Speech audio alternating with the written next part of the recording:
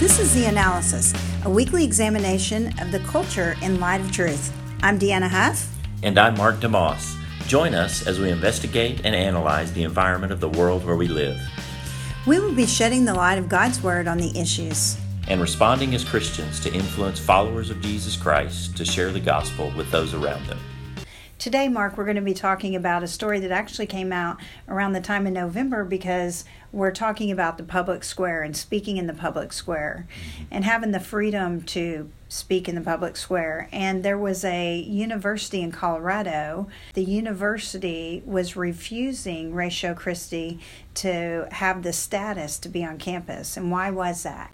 They wanted this Christian group to allow anyone on campus to run for leadership. Well, that would be inconsistent with Christianity in and of itself. So you don't just put anybody in leadership of Christian organizations, you put Christians in leadership of Christian organizations. And the university didn't like that they had that exclusivity within their group. And so, of course, it's in the news. And one of the things that is alarming about this is that it becomes a hindrance for Christian groups to be able to share openly in the public square and to hold their beliefs. In fact, they're being restricted from having the belief system that they do hold. And should we be able to do that in the public square? And I think another thing it lends toward to is if these things are happening and we are being silenced to be the Christians that we're called to be, how do we handle that?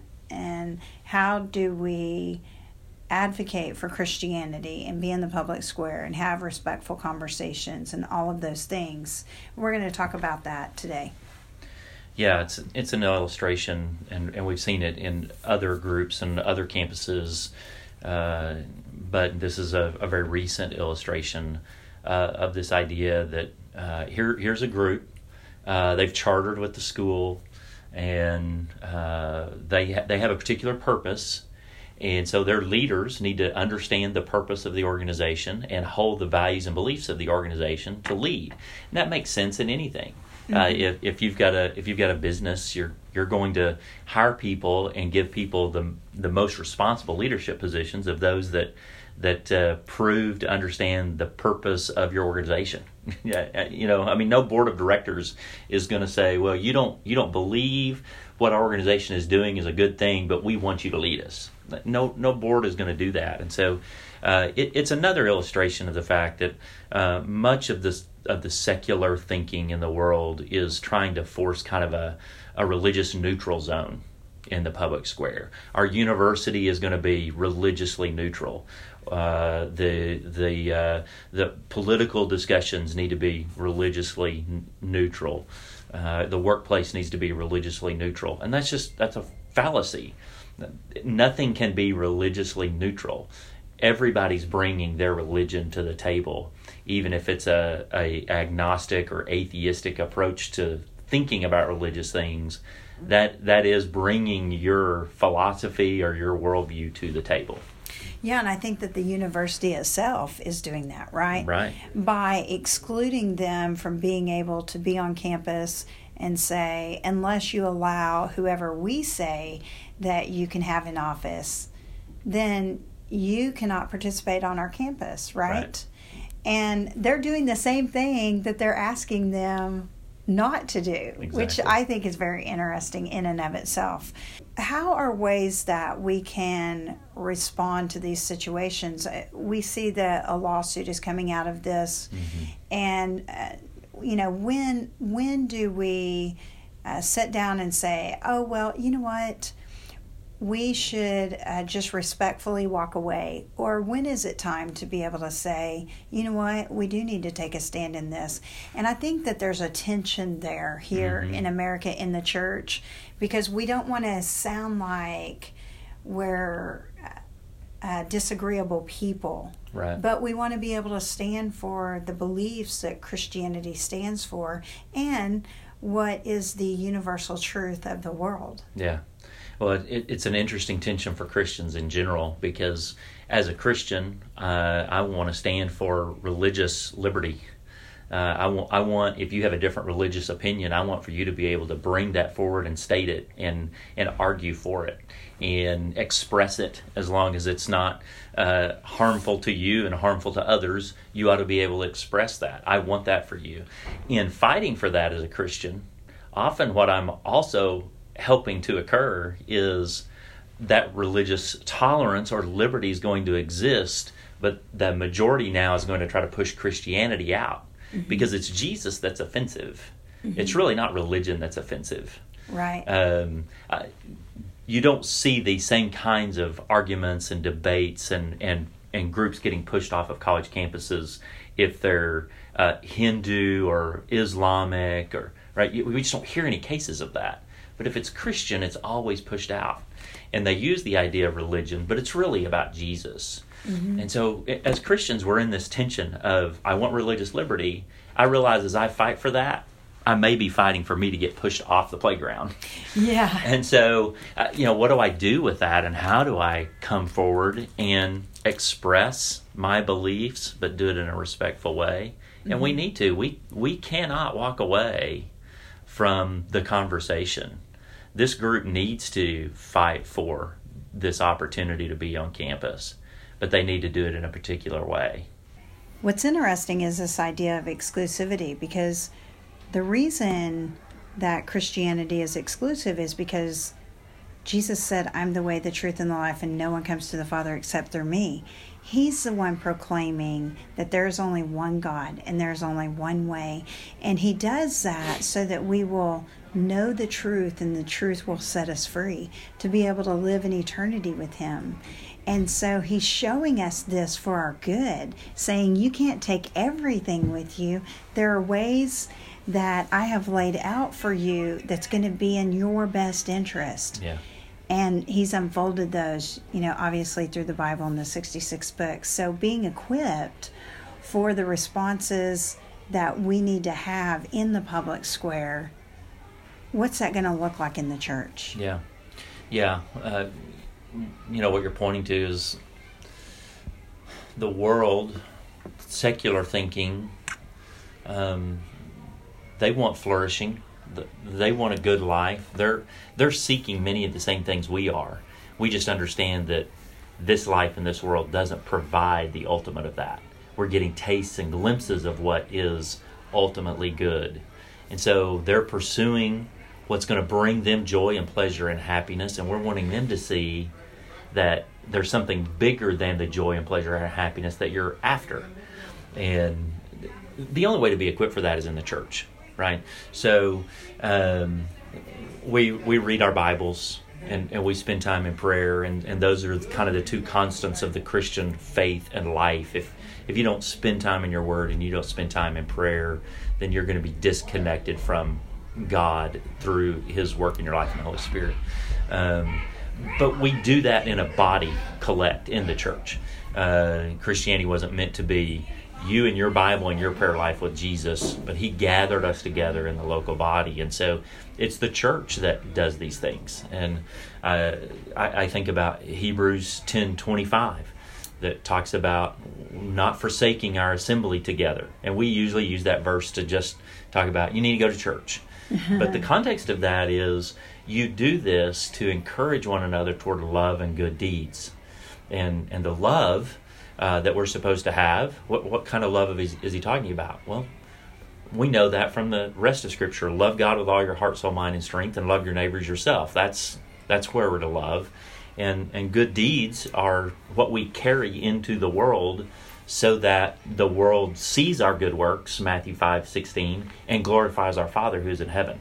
And so the church is where we do that. The church equips us and prepares us to be in the world and to be the light. Yeah, one of the great things about being in the church is not only are you getting to have Bible study, you're getting to be challenged in the mind, you're getting to be challenged to think, and you should be. If you're not in a church that's doing that, you need to get in a church that's doing that. Yeah. Having the reference point as God's Word and solidifying and filtering things through His Word. Yeah. That's how we know these truths. But one of the things that's helpful in the church is being able to have the conversations that when you get into a situation and you have a question about, say, for example, you're either on campus, maybe you're a student on campus, or maybe you're a student in high school, or you're a co-worker, and some kind of situation has come up to where you're sharing the gospel, and you get met with, I don't necessarily believe the way you do. How can you further those conversations? Well, in the church, you can walk with somebody and say, hey, I've been having this conversation. How maybe would you handle this? And it might be insightful and helpful to be able to advance the gospel through those conversations. And we want to be able to be robust in our thinking and in our conversation, because we want people to ask us questions. Yeah. And that means we have to equip our mind.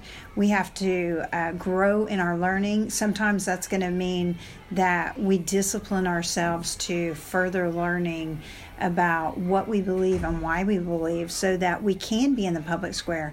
Because if we step back and become silenced, then we're just going to have this sea of ideas with an absence of truth. Yeah.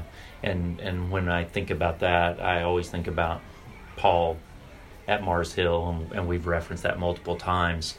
But that's what was taking place. There was all these ideas, but if Paul doesn't come along and share the gospel, they're just going to gather forever in that location and share philosophies and ideologies and their own thinking. And sometimes we kind of view that, well, that's all we're doing as Christians too. We're just bringing, this is what we think. And we need to remember, we're bringing the truth. And it's not our truth, it's the truth. It's not what I think, it's what God's word has said. And I'm that light, I'm that ambassador. He's put me in this place to bring that. And so if truth's going to exist in your spheres, you're going to bring it. Yeah, and it's going to be a benefit to the community. I mean, right. That's ultimately, we look at it and we say, we know God, we love our neighbor, and we can flourish and be a benefit to the community that's going to be best for everyone. This reminds me of Justin Martyr in so many ways, because he went through all these different philosophies, and then he comes to know the truth through supposed a man sharing with him the law, the prophets, and the writings, meaning the Old Testament, and then ultimately Jesus. He spends the rest of his life, writing apologies, what we call apologies, which is a defense for the faith, right, to the government of Rome, pleading and appealing, saying, hey, you're allowing all this persecution to the church. You're allowing all this persecution to the Christians. But in reality, they're doing a lot of great things in the community. Yeah. So you want Christians to flourish, because they're going to show kindness and respect and love and joy and peace.